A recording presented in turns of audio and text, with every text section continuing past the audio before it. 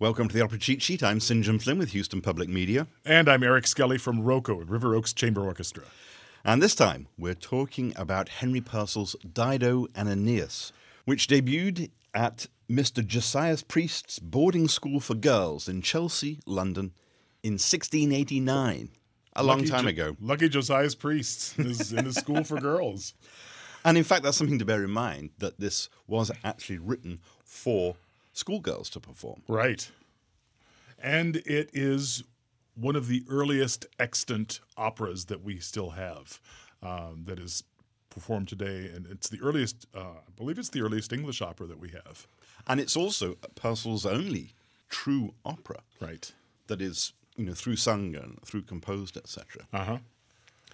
And it's based on Book 4 of Virgil's Aeneid, which tells of the arrival of Aeneas and the other Trojans in Carthage. Right. They've crossed the Mediterranean, having left Troy.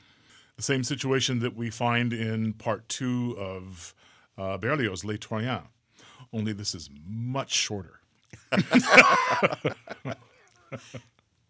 So when the opera opens, Act 1, we are in Dido's court. She is the queen of Carthage. And Aeneas and the Trojans have shown up and have sought shelter in Carthage. And inevitably, Dido has begun to fall in love with Aeneas because he's this handsome warrior chap. Right. But she's concerned that that will make her a weak queen. Right. Which is, it's a theme that we see with historical queens over and over and over again. If she gives in to her impulses as a woman, does that make her an ineffectual ruler? And she's quite troubled by this. She has an aria, Abelinda, I am pressed with torment. And this is before things start to go south. So Belinda is her maid, her right-hand woman. Exactly. And as you said, at the opening, Dido does sing, "Peace and I are strangers grown," because she has this emotional turmoil. Right. And she does not know what to do about it. Right. The source of it, of course, is Aeneas. And Belinda suggests that, you know what, everything could be resolved if you two would just get married. Yeah. Form a romantic and political alliance. Right. But this is an opera, so that's not going to happen. There is that concern, though, that by expressing her feelings for Aeneas, etc., that she will lose her strength as a monarch, as a queen, and that will compromise, obviously, the Carthaginians, her people. Right. But her court, Belinda and her attendants are all encouraging her to follow her heart. In fact, one of the attendants says, "The hero loves us well." In other words, Aeneas likes you. He loves you back. Imagine that. And then Aeneas enters, and Dido at first keeps him at a distance, is cold toward him. But he offers a proposal of marriage, and she accepts. And they have a celebration. A celebration. Yes. I'm getting married in the morning. Scene 2, we are transported to a cave of the sorceress, who is plotting the destruction of Carthage and the destruction of Dido. And she has all sorts of nefarious henchmen. Minions. To help her execute her evil plans. And they basically, throughout this scene, they basically kind of wring their hands and cackle about what havoc they're going to wreak.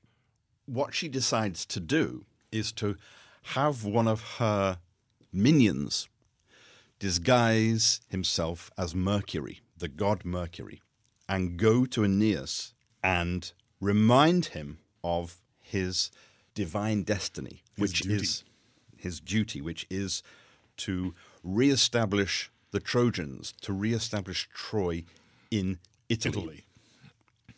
And that's what Aeneas had set out across the Mediterranean to do.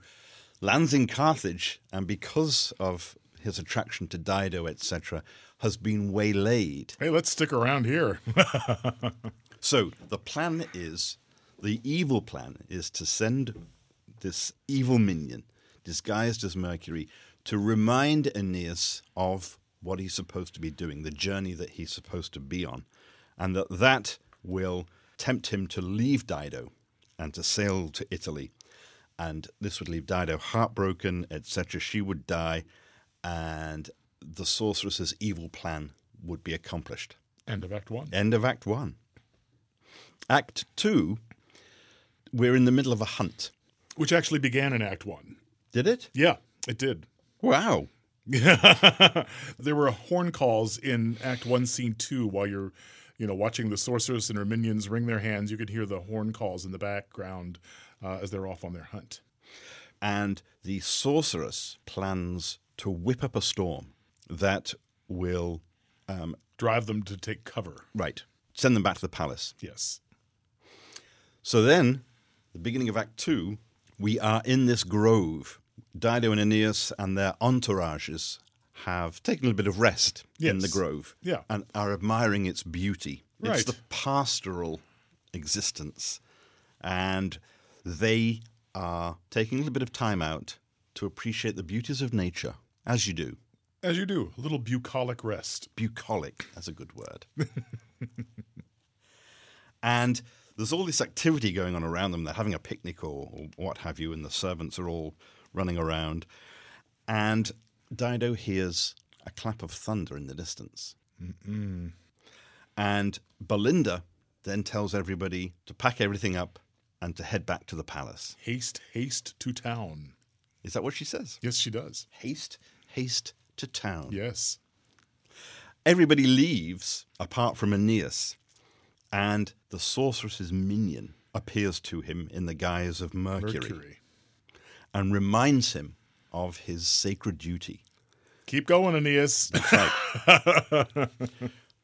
Because Jupiter has told him that he has to go and found this new Troy on Latin soil. And Aeneas, of course, is reminded of his duty, and thinking that Mercury is the messenger of the gods, and he says, yes, you're right. It'll be difficult for me to leave Dido, but this is what I have to do. And he leaves to prepare for the departure from Carthage. End of Act 2. End of Act 2. Act 3 opens in the harbour at Carthage.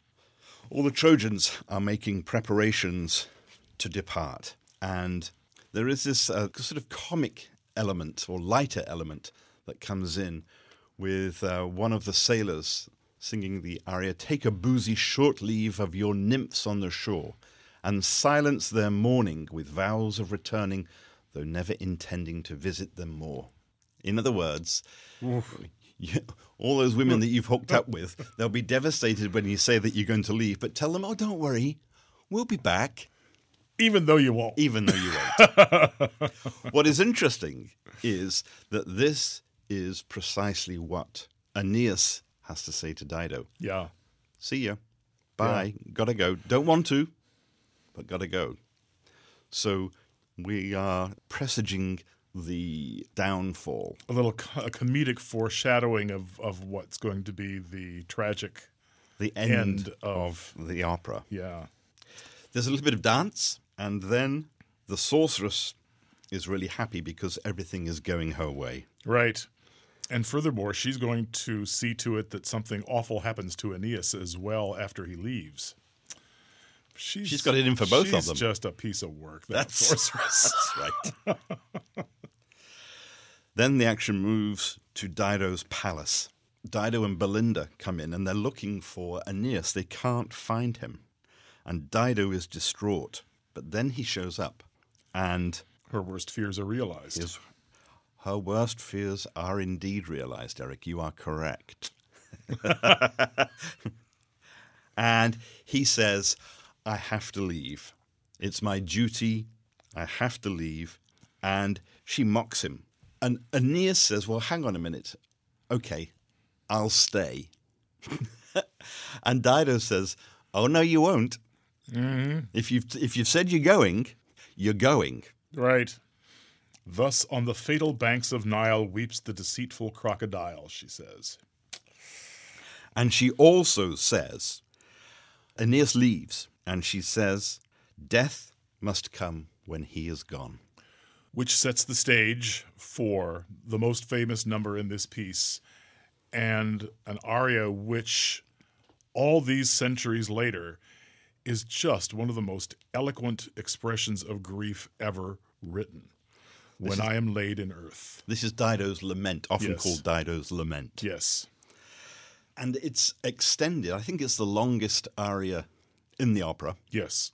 and it's of incredible beauty. Incredible beauty and, again, expressiveness. It just beautifully expresses. It's timeless. It was written so long ago, and yet it perfectly expresses the grief that Dido feels of a broken heart. And who can't relate to that?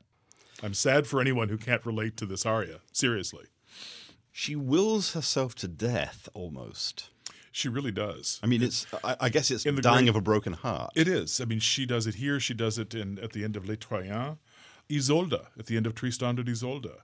You know, it's a broken heart. And they simply, all these great women have decided, I'm moving on. I'm simply going to take leave of this life.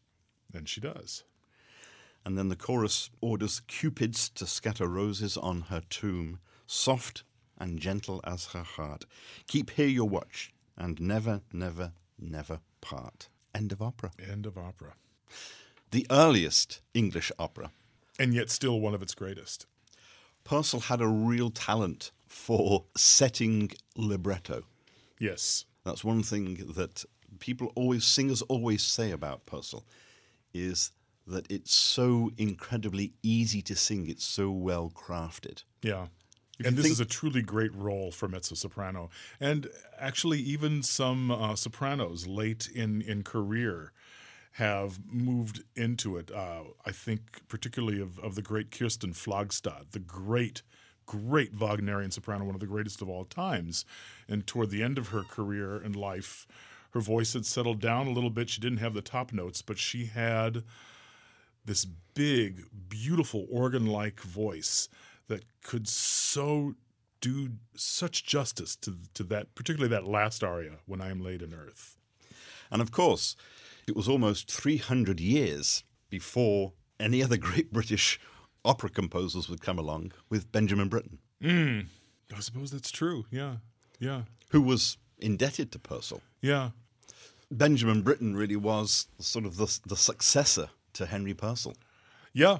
You certainly could say that. I mean, Gilbert and Sullivan certainly made their bid. And Sullivan always wanted to write a serious opera. Which he did. He did. It just didn't take hold. Ivanhoe. Yeah. It never gained the popularity that his operettas did. Henry Purcell's Dido and Aeneas. That's this week's Opera Cheat Sheet. I'm St. John Flynn. And I'm Eric Skelly. Thank you for listening.